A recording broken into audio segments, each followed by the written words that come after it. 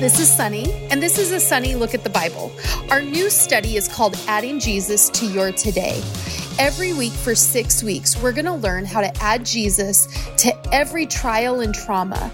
In fact, especially in every trial and trauma, it is an opportunity to add Jesus.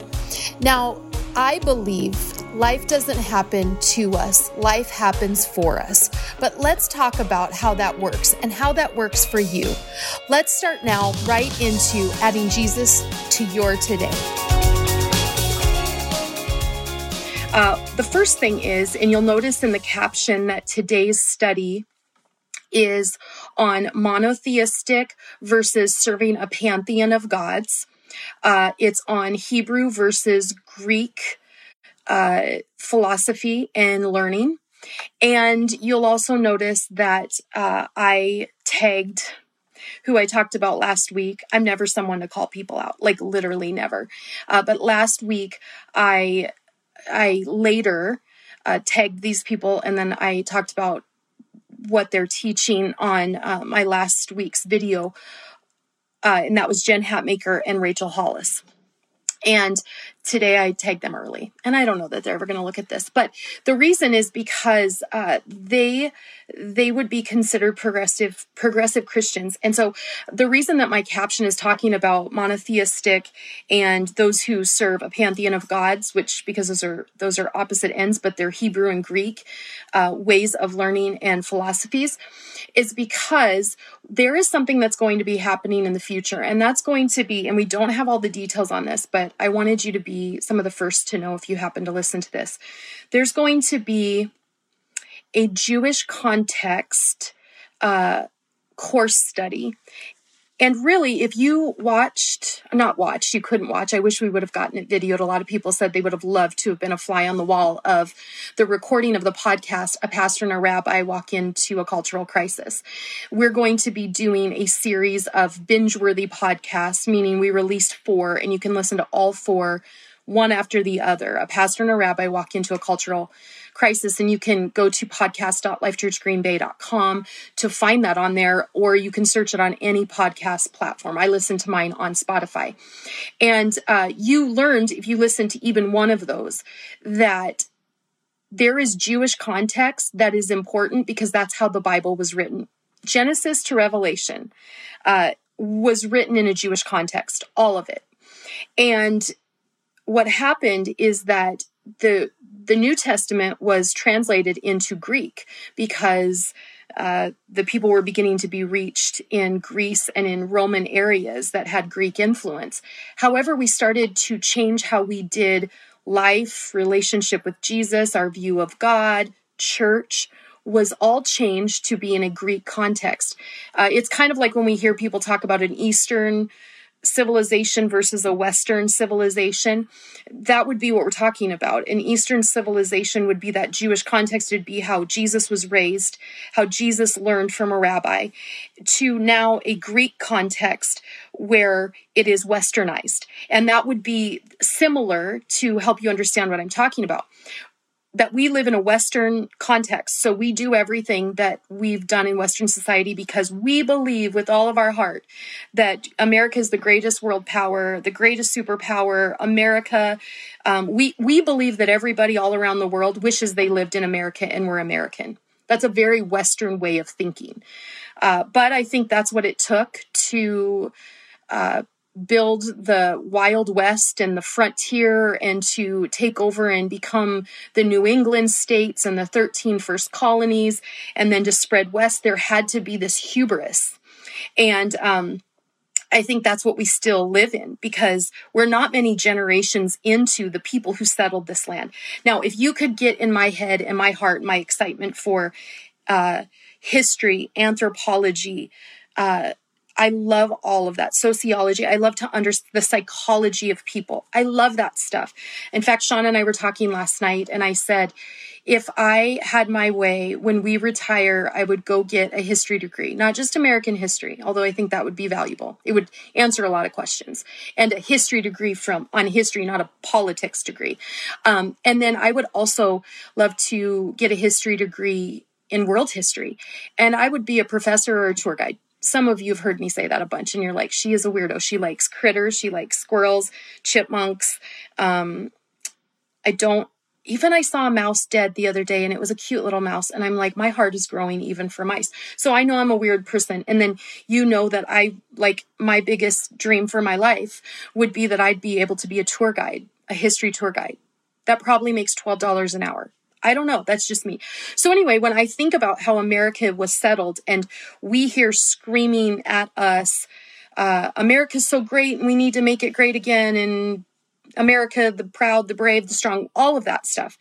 There is a pride in America, which it's good to have pride in where you live. It's good to have love of your country. It's good to recognize everyone that brought us such freedom. I get it. And then there's a level of too much pride.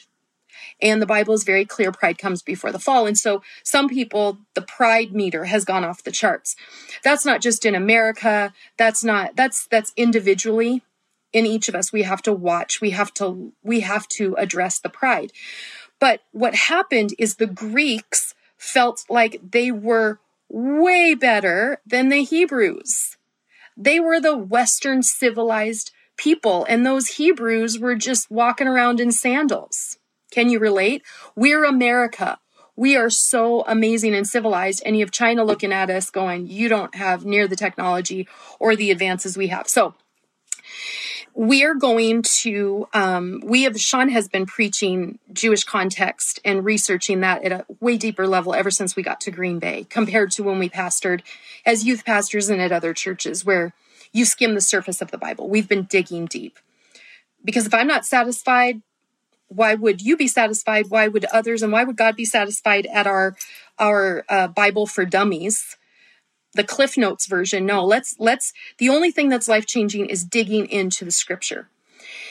And so that has been something that's been a culture of Sean and I's and Life Church, and has helped build Life Church to unpack it in a way we understand. Sean pointed out Wonder Woman last 2 Sundays ago, that this is where we get Wonder Woman, but it would trace back to the Bible. And so when we think, yeah, but is that relevant? Yeah, it's so relevant. Just like I feel that we need to offer something for a Jewish context. And so in the future, we're going to be offering something where we're partnering up with Rabbi Matt. He was the one that was on that podcast, and we will be offering courses. We really want pastors to find the Jewish context, because I just saw Rabbi Matt was talking about the Samaritan, the Good Samaritan, who was the one who helped the person alongside the road, or the 99 and the 1. Pastor Matt, when he unpacks that, it's a totally different context. It's a Jewish context. And so it's a different story than we've been told. It's a different story than is preached. And it's actually more significant. Pastors need to know that. So between Rabbi Matt, Sean, and then obviously my research, I've tried to go a whole lot deeper than surface level. The reason that I tagged a couple people is because what is more popular is to change the Bible for today, not just for 1900 and not just for 1960, but change the Bible for 2020, because gosh, it just seems like God would be different than how we think. Now, the church has messed things up. Christians have messed things up. 100% agree with that. But the Bible has not messed things up. The Bible is as relevant today as it ever was. We just need to know the context. We need to know the meaning, the true meaning. And so we're going to dig in today about how to grow, and how to grow in a Hebrew model, not a Greek model. Because we in America, we learn, we grow, we're educated, we live in a Greek model. Okay, so if I were to ask you actually to describe a roller luggage bag, you would probably, like most people, say something like, okay, it's a rectangle bag. It has a zipper on 3 sides. You pull up the handle from the top and you pull it, you roll it. And that's what most would say, but that's typical Greek thinking, which is interested in form. However, in a Hebrew perspective, it would more likely be described as a function or purpose. So a Hebrew answer to what is a luggage bag, a roller luggage bag, would be it's a container for transporting clothing and personal belongings. I don't give you the description of the external picture. I tell you what it is for. That's the difference. And Hebrew thinking was always and still is God-centered. It's a monotheistic way of thinking. And let me explain. Monotheistic is relating to or characterized by the belief that there is only one God. God is the center of everything. God is the most important thing. In fact, when I ask, or if I ask Pastor or Rabbi Matt, he's a Messianic Jewish rabbi, meaning he's Jewish by birth. He's Jewish in his teaching. He's been raised up by a rabbi, but he's a Messianic Jew. He's not an Orthodox Jew. He's not just a Jew by birth. He's a Messianic Jew who would say, Jesus is the Messiah. He's like the disciples who were Jewish, remain Jewish, and then their mind was changed. It took Thomas until he saw Jesus resurrected with holes in his hands, but they believed he's the Messiah. So if I were to ask Rabbi Matt, what's the most important thing in your life? His immediate answer would be God. If you were to ask someone who's outside of that thinking, they might even be a Christian, and they might, excuse me, not want to be tricked into, they might go, I think you want me to say God. But they would say, well, family, or, it would be a hard answer. For the Hebrew thinking, there's one God and he is the most important. But in the Greek thinking and how we live in a Western world that is influenced by Greek thinking from centuries ago, they served a pantheon of gods and they saw man as the center of life. We see this in our modern society, right? Humanism is a philosophy that takes that idea to a higher level, which many live in our country. And they eliminate the need for God or religion.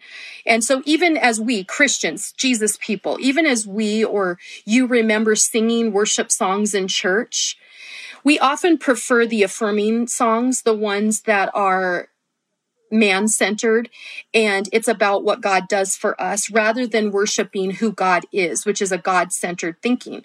Meaning, like, I am a friend of God. That is a song that took off in churches and people loved that. We've never sang it. I think I am God's friend, but I'm not worshiping him to tell myself I'm a friend of God. It's about me. And we don't feel like there's anything wrong with that because we live in a man-centered world. So the Greeks were very interested in outward beauty, hedonism, nudity, sexuality, and I'm not going to go there because I beat that drum to death. In fact, when if you want to go back, if you want to watch something that I know some people have not watched, because if they had, they'd be all up in arms about everything I said about sexuality inside and outside of marriage. I'm not going to beat that drum in this video because I did that last week. I mean, I got done and I went, whoa, I'm surprised I haven't had death threats. So I would suggest you watch last week's. It's on here. It's on the podcast.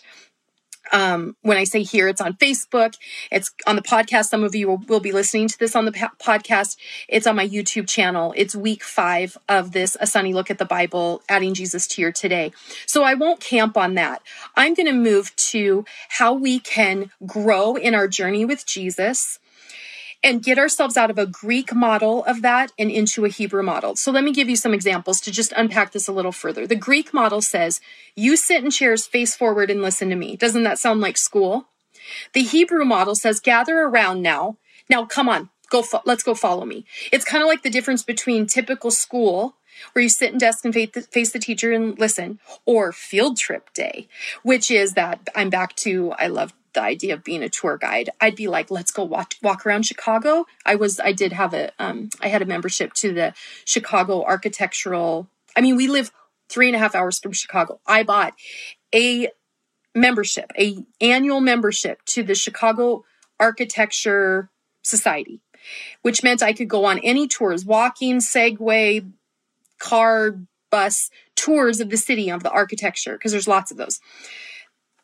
That is that. Now come, gather around. We would stand in a circle. Now come, follow me. Let's keep walking. That's the Hebrew model. The Greek method focuses on content. The Hebrew model focuses on context. So think about that within what you listen to for churches or where you attend church.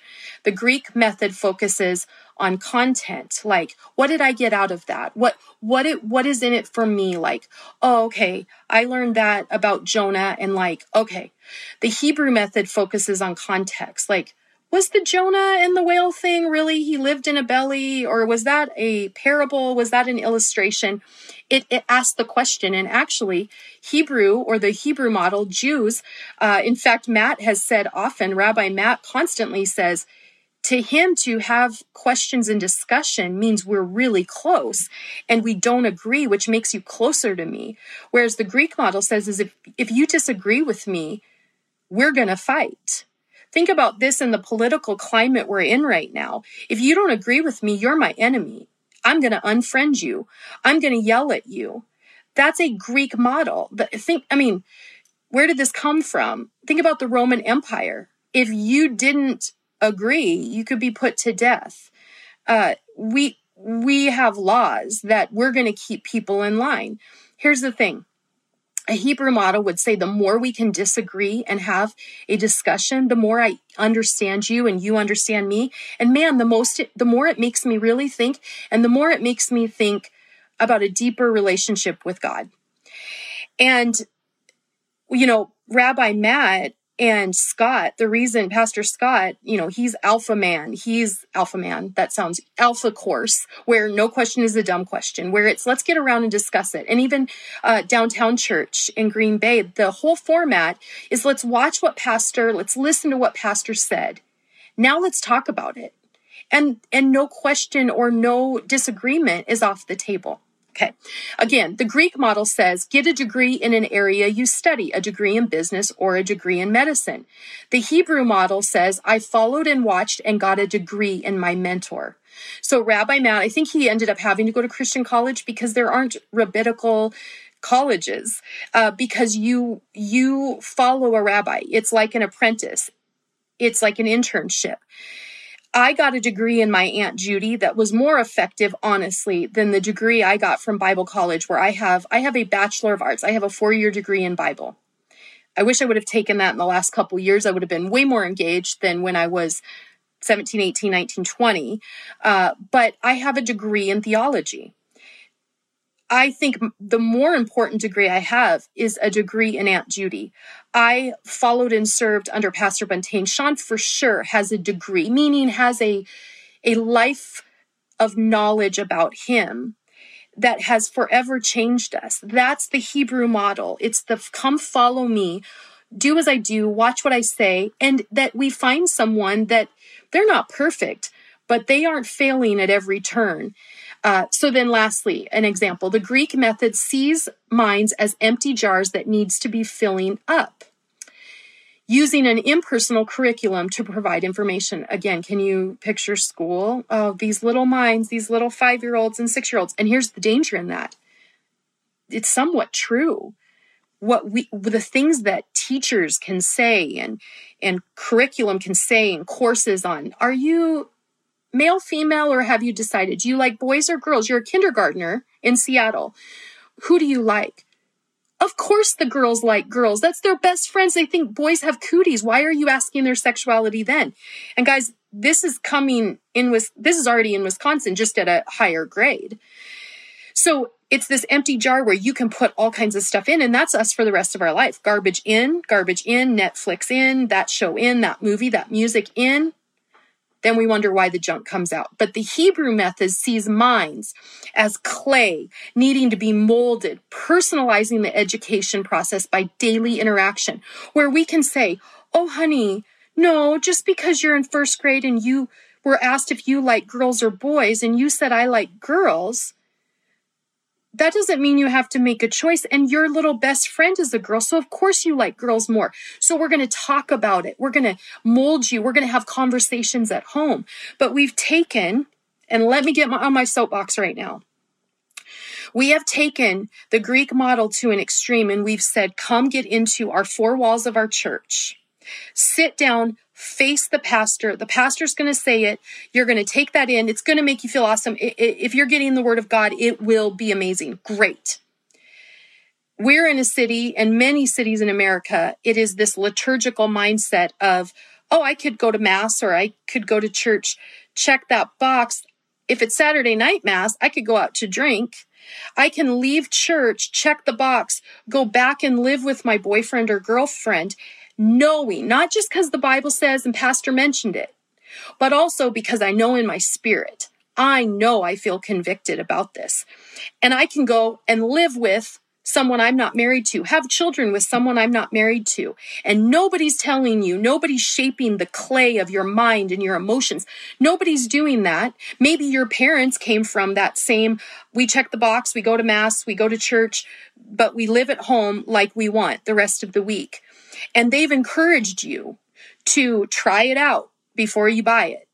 Live together before you get married. So the only one molding you, and my book, the first 7 chapters are the whole goal in this. I have to get it in by August 3rd, but when it's complete, the whole goal is to take us on a journey of not hating our parents or our grandparents or the generational junk we were told and taught if we were brought up with some misinformation. It's not just acknowledging it. It's not hating it. It's realizing it. It's identifying it. It's healing from the misinformation. It's replacing it with God's truth, and not just content on the surface level of the Bible, but the context of what God meant for us. But we have done a disservice for centuries since the Greeks came about. The Roman church was developed to say, come and see inside the building, come once, do what I tell you, but then I won't follow up with you. I won't mold you like clay. You're just an empty jar. I'm going to throw information in, and I think you're going to go home and you're going to make the right decision. Rather than having interaction with people like a rabbi, that form where there's someone in your life that's a Jesus person. And if someone in your life is a Jesus person, even if they're only a year older in their Jesus journey, that they would say, I know that you guys are fighting all the time, because the news worn off, you're living together. Either you should get pre-marriage counseling, get the help, and then get married, make it right, get God's hand of blessing on you. Or just because it's less convenient to have to move out and pay 2 separate bills, 2 separate rent payments, all of that, it's still the right thing to do. That comes through relationship, not come into the building, sit in the chair. Nobody knows they might know your name. They might know your face. You might stand in the lobby, and I'm going to do this in the lobby today. I'm going to do a Facebook Live and talk specifically to this. You might see somebody in the lobby of a church coming and going. You might even stand for 5 minutes. You might give them a hug, but you both might go home or get in the car and you go right back to the dysfunction in the marriage, the yelling at the kids, the same life you've been living, and you go to church every Sunday before this pandemic. But why didn't it change you more? And we're all being forced to stay at home. And I think it's a God thing that we're staying at home, because we're being forced to not only live out the Hebrew model of digging into the scripture, or you can watch 30 YouTube videos from amazing preachers, amazing theologians right now. And you can dig deeper because you're stuck at home. You have time with your kids to say, you know what, let's get a little kids Bible and let's read through the stories, and your kids will absorb it, and you're shaping and you're molding the clay. But due to centuries of Greek influence in our Western culture, Christians have gone off that mark. And here is what Christians are. They've rightfully earned the label like hypocrite, judgmental, kooky, self-righteous, weirdo, and the list unfortunately goes on and on and on. Christians have earned the label, but then Christians also who didn't earn the label have been labeled a certain way. So that's why we about Sean and I, we call ourselves Jesus people. But we really want to go to the contextual way of growing and learning. So let me give you some practical ways to live in the Hebrew model of learning. For instance, I said I want a degree in my Aunt Judy. That's like walking alongside a rabbi. Now, you don't have to physically. I was only with my Aunt Judy, living with her for 7 months of my last year of high school. And then I didn't see her after I graduated. And I didn't even talk on the phone with her that much. 7 months did so much. You might be mentored by someone, Lisa Turkhurst. You might be mentored by her. That's totally okay. You might be mentored by Beth Moore. Don't be mentored by people who are seeing the Bible in a new way. That's no different than Joseph Smith having magic spectacles and the Mormon church arrived in this century. People who feel like they're getting a new revelation from God, run away. In fact, I'm seeing things online of, I had this prophetic dream. I'm telling you, I'm having lots of dreams. I'm feeling God speaking a lot to me. I feel like there's a lot of things I could say. This feels prophetic. It's not mine to share to you unless God were to somehow make it clear I'm like a prophet named, like the prophet named Elijah and Elisha and Isaiah. He hasn't said, Sonny, you're like Nehemiah. He just hasn't, okay? So you're not going to hear from me. I've seen people go viral. And I had this dream, and this is a prophetic word. We have to be very cautious on saying that, but also on what we listen to. Scripture has said it all. Now, if somebody wants to say, I want to unpack contextually what this scripture means, and it is so relevant for today, listen to that. Because they're going through digging into the Bible and the past, not trying to have this new fresh revelation which tickles the ears. So people like Jen Hatmaker or Rachel Hollis, who they've got this new insight. Like, talk about pride. Who do you think you are that the Bible is revealed to you new? Now, I have the Bible revealed to me old. That's what I trust. But my Aunt Judy, she was in the physical for me for 7 months. And of course, she was my aunt. You don't have to have somebody that you're walking with daily in person. You can have someone that you're watching and they're solid, and you're watching online. You're reading their book.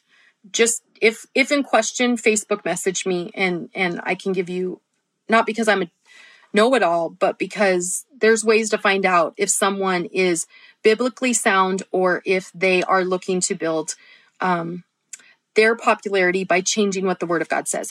What my Aunt Judy had for qualities, and here's the practicals to look for in someone and in yourself as you grow, the 3 qualities that you know you're growing internally.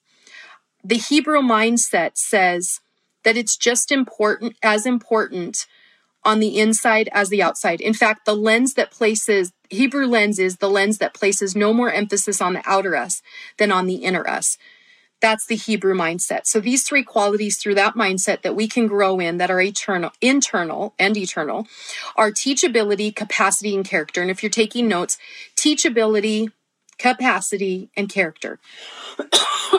I apologize always to my podcast people when I'm coughing. So teachable. Teachable people can take correction. Now, it doesn't mean it doesn't hurt. It just means that they process it and they push forward, and it pushes them forward. Even if they get hurt or it stuns them, they don't get offended and live in offense. They're not wounded that lasts. Teachable people can just go so far. Our pastor Buntain, that we worked for as youth pastors, he asked us on our job interview, and I unpack the whole story in my book, chapter 8, that's coming out. But he says, can you guys be teachable? And Shauna and I were like, is that the only question he has for this whole interview? Because it was our whole job interview. The only question he had was, can you be teachable? We said yes, and he hired us.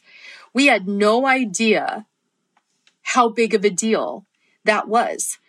And here's the thing, you have to remain teachable at any stage and any age in your life. What Pastor Buntain also modeled for us is that he often commented that as he aged, he knew less about all things he thought he was an expert about in his 20s and 30s. So being teachable is being someone who can be the expert in a room on a subject, but come across like the student. Another way that you know if someone is teachable, if you're teachable and growing in that Hebrew model, or you're being mentored by someone who's teachable, is do they treat the janitor the way they treat the CEO? It's a good litmus test. And in our case, and I know this is bragging a little because we live in Green Bay, and even at the Exchange, we see Packer players and coaches, or at our church or whatever. But do we treat the janitor? Do we treat the guy with the missing tooth and the crummy clothes that walks in and talks to us the same way that we treat the Packer player? Do we treat the janitor the same way we treat the CEO or the athlete? That's a good litmus test on your teachability, on your humility, and on who you're following and watching them. The second way to know if you're growing and to know who you should follow is capacity. Capacity, by definition, is the maximum amount something can contain. And I don't know about you, but I need to be growing my capacity. I need more out of life, always. Some people don't always feel that, but I think that if you're growing, you're expanding the bottle, you're expanding the lid, you're lifting the ceiling of who you are. Good character and integrity is who you are, but you lift the lid and you go, I can be better, I can be more, I can do more. And to increase your capacity, I have a few tips that I've implemented in my life. Number one, I'm mindful to take a weekly Sabbath. That doesn't mean I always go away for the day. That means that I shut it off. I turn it off. I change my surroundings. I might sit on my porch, and not just for an hour, because I can do that in one day, but maybe I say, I'm going to do that for the entire afternoon. I'm mindful to take a Sabbath. That increases my capacity for growth. Number two, I exchange making an 80% effort 100% of the time for making 100% effort 80% of the time. This is a mind shift, but it's important to increase my capacity. I become more of a reader. I don't just scroll Facebook when I sit on my porch and take a Sabbath. I actually leave my phone in the house because I know that becoming more of a reader will lift my lid of capacity. Number four, I journal not only my prayers of thanks, but also my questions in the form of a letter to God. I dream on paper. I dream bubble. Like I've got a whiteboard with God and I'm like, what about this? And I dream and I circle. That lifts my lid. And lastly, I am willing to kill sacred cows immediately if God says to, rather than holding on to last year's plan or last month's calendar or last month's routine because it brought me comfort. If I need to pivot, if change comes, or if I feel God says I need change, I'm willing to kill a sacred cow on the spot. I haven't always been that way. This year has been a year, and the last 6 months have been a time of killing sacred cows. We were contemplating killing some sacred cows before the pandemic hit as a church, as a staff. The pandemic hit, and I'm telling you, all the sacred cows were taken away. They were destroyed, like when Moses came down from the hill with the 10 commandments, and he said, destroy those. And he busted up the 10 commandments. He was so mad. He just threw them down. The pandemic busted things up, and I'm grateful for it. It's taught me that might have to be the way in which I live more than what I was. Because a lot of people say, oh, I love details. I love routine. I need my routine. Well, I love and need a routine too. But if God doesn't want me to live in that and get comfortable, and he wants to lift my lid of capacity, I might have to kill some sacred cows and kill the routine. One thing that I felt God gave me during this time in this pandemic is a pivot. And I was in basketball. Actually, 5th grade, I started basketball, like competitive, like traveling team. And my 5th grade year, I actually was on an all boys team. There were 2 girls, myself and one other. We were in a small little town, but we did travel and we did play basketball. So I played from 5th grade through college, not a big college, but I played in college. And so the pivot, like when I hear pivot, all I think is your pivot foot, that you keep one foot planted. And then if you do that, you can have the ball and you can pivot and you can turn all the way around. You can face the other side of the court. You can look for somebody who's open. You have to keep your pivot foot.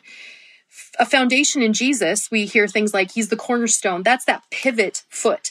We keep it founded in Jesus. But then that other foot, it can go 180 degrees. It can go 360 degrees. I can pivot in any direction. I just keep the pivot foot. But pivoting is important. Pivoting can win the game. Pivoting can get us open.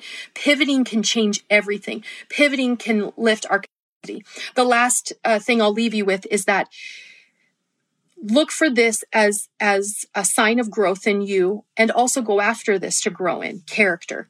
Not just character, good character, because our character can change throughout our life. We can go through a divorce and it can change our character.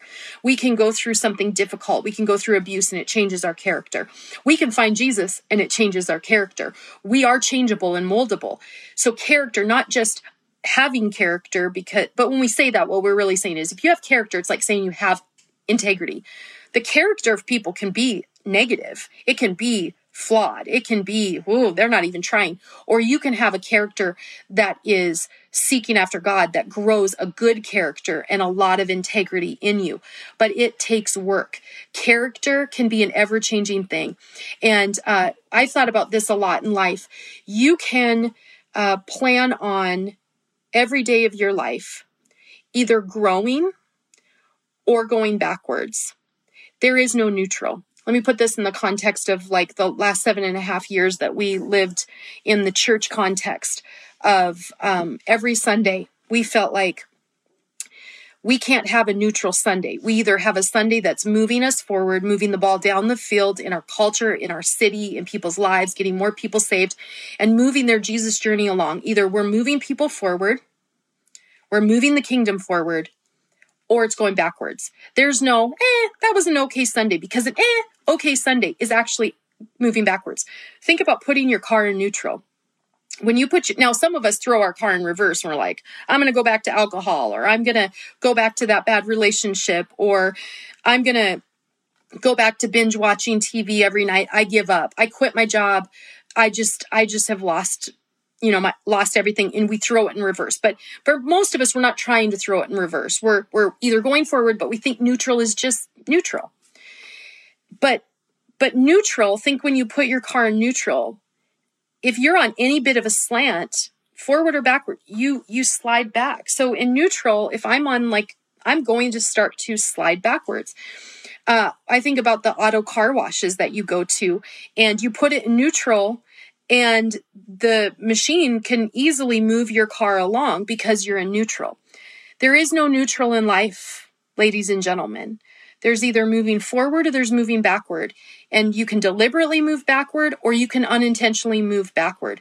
But moving forward is always intentional, and moving forward is the only way to live the daily life. Now, I still said have a Sabbath. I'm not saying bust your butt every day. That's not about works. It's about desire and relationship with Jesus, and being intentional and deliberate, like we talked about a couple weeks ago. Deliberate in your relationship so that you move forward. Being in neutral, think about that. Putting your car in neutral, it's going to move back. Okay, so here's my questions for this week. We didn't even get into chapter 9, and our study is over. So I guess when the book comes out, it'll come out in about a year. You will get to read chapter 9 and 10. And it will close the gap. But all of these weeks, honestly, can stand alone. Even if you didn't get to listen or watch all of them, they can stand alone. But cliffhanger, if you think that is, for chapter 9 and 10, because I won't do that, because we just literally ran out of time and weeks. But I want to leave you with these questions. So again, if you're taking notes, or if you haven't been, maybe type this in your phone, write this in a journal. Do you feel one of the characteristics, teachability, capacity, or character, come more natural for you? Explain. Some of us would say teachability comes very natural. I'm a very humble person. And you may not. If you're humble, you probably don't tell people, I'm very humble. But like teachability, you're always learning and growing. You don't think you're an expert. Cool. But do you struggle with capacity? Do you struggle with seeing that you can do more? There's more in you, for you, and to you. So these three are like a trifecta of working towards all three, grow us and stretch us, and they're necessary to be discipled well and to be able to disciple others. So teachability, capacity, or character, which comes more natural for you? Explain. And whatever that you need more room. So this is the second one. Which of the three do you have room for growth? Start to work in that area. Start to work on it. Number 3, who do you deliberately impact right now? If you have a child or children, you're impacting them. But are you in neutral in your car? And so you're parenting, but you're in neutral. You're not striving forward. You're not pushing forward, meaning you aren't talking to them about Jesus. You're not reading Bible stories to them at bed. You don't have a picture Bible for them. You're not praying for them at bed or at meals. You're not talking to them about their little hearts and emotions. You're telling them, you need to stop crying. Crying is weakness. You may not say it that way, the way maybe some of us were raised, but through your actions, like, you stop crying, I'll give you something to cry about.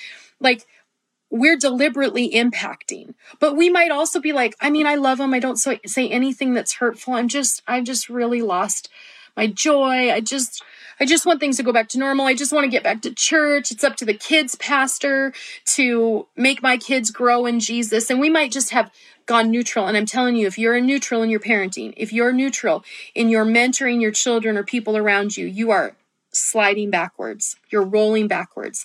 So who do you deliberately impact right now? Here's the thing. If you're a female, I know it's hard, but you can't think that you're going to be the one to mentor your husband. You've got to pray God puts somebody in their life, or there's an energy that they get, a desire for Jesus, that they deliberately go after him. Men, you can deliberately impact your wife. And this isn't a class thing or a sexist thing. This is I want Sean going ahead and before me, because frankly, he's got a meaner voice when he disciplines our kids. He's got a powerful presence as the man of our home. Believe me, I am powerful in my own right, powerful in our home. But women, don't think of your husband as a kid and someone you're going to mentor. You need to pray God brings somebody into their life and that they're open and receptive. You are not to mentor them. Sean mentors me, but he has to be at that place. And you're going, well, what if my husband doesn't? You have to pray for that for them, for someone to come into their life, for someone that they watch on YouTube to be someone that they have something sparked in them. And then the flip side is, ladies, if your husband is running faster than you for this Jesus thing, follow. Do it. It's not wrong to follow. I love being a woman. I got to stay home and have babies. I'm not opposed to being a woman and I'm the same as Sean. No, he could work and I'm staying home with these babies because I love this. And so I like that he's had to strive when I could take a break. There's power in how God created us, but we are co-heirs. We are completely both qualified for the ministry. If you don't know what I'm talking about, 2 Sundays ago, Pastor did a message. Well, I should give you the dates because you could be listening to this much later. In July, Pastor talked about women, that Paul was the same one to say, be submissive and don't teach. And then he was the one to say that Priscilla, Lady Prisa, was actually the one who was the leader and the pastor more in her relationship with her husband. She was the one called to ministry and actually speaking more. So how could the same guy say two different things? Because it was in the context of quit having women stand up to speak when you won't let them be trained by a rabbi. You won't let women get educated. They're trying to speak. Get them out from speaking. They don't know what they're saying. Hello, Rachel Hollis. I mean, you guys are going to think I have such a bad spirit. I don't. I've had male pastors, female pastors who are like, it's a wreck what a false prophet. We're not talking Joel Osteen. We're talking somebody who comes in and looks like they have the answers and takes you the wrong direction. Don't have someone, male or female, stand up and claim they're teaching the Bible and they're teaching you and pointing you to Jesus when they're saying untruths. And Paul was saying these women are saying untruths because you don't allow them to be educated by rabbis. But if they're educated by rabbis, which you need to allow them to do, they can go and be any kind of ministry leader, pastor, church planter, like Lydia. So anyway, that's a side note. Go back in July and watch that message from Sean at lifechurchgreenbay.com. You can do that. Last question for you. If you were to get a mentor to stand in the shadow of their faith when yours is weak, who would it be? And guys, I know some people shut down at this point whenever you talk about a mentor in their life, but it's not fair. I don't have an Aunt Judy. Well, my Aunt Judy's in South Dakota. I haven't seen her physically for 2 years. Jump on a Marco Polo with somebody. Start reading the book of someone that you know that their words. Beth Moore has mentored me. I would say, and I never met her. I did meet her this last year because she came to our church and spoke with Living Proof. So I got to meet her a couple times. But I mean, she didn't mentor me over those 2 days. I just got to meet her and chat with her. That was it. But she mentored me over the years in her books. Lisa Turkhurst is a current mentor of mine. I would also say I haven't met her. I'm not trying to throw people that I've met. But she didn't, actually, her and I didn't have a conversation. We stood in Magdala, where Mary Magdalene's from, off the Sea of Galilee, and we looked at the first synagogue where Jesus would have, I stood by her, But that didn't mentor me. It was exciting. I was geeked out. Like, those Lisa TerKeurst, we're like this far apart, and we're looking at the same thing, and wow. Psh, she doesn't know my name, but she's mentoring me by me reading her books and watching her study. She just did 2 studies from Israel. And I'm like, yes, I love that she loves Israel, the Holy Land, the Jewish context. And so you can do this through authors. You can do this through speakers. You can do this online. Just don't get a mentor that is saying all roads lead to heaven. Don't have Oprah be your mentor, ladies and gentlemen. I mean, specifically ladies. Gary Vee, have him help you on social media, sift through his cussing, but don't have him be your spiritual mentor. No way. Tony Robbins, don't have him be your spiritual mentor. He can tell you how to get your capacity higher, but he's not someone to mentor you spiritually. And so I don't go to a health coach or a trainer to help me physically, my body, and also say that they can help me spiritually and theologically. No, they have their niche. Don't adopt someone's philosophy who isn't a scholar, who isn't a theologian, who isn't searching the scripture and the scripture alone for the answers. That's how you get a mentor like the Hebrew model. That's how you learn and grow so you can be that for those around you and under you. All right. I love you guys. So glad you've been a part of this journey. If you missed any of it, like I said, you can go to podcast.lifechurchgreenbay.com or the Sunny Hennessy YouTube channel. You can watch all of these 6 weeks of teachings. Also, you could share this and you could share any of those avenues for people. Specifically, you might want to go back and hear my hour-long talk on sexuality, moral sins, and see if I did dance all over your feet or your friend's feet as well. I love you guys. Thanks for being a part of this.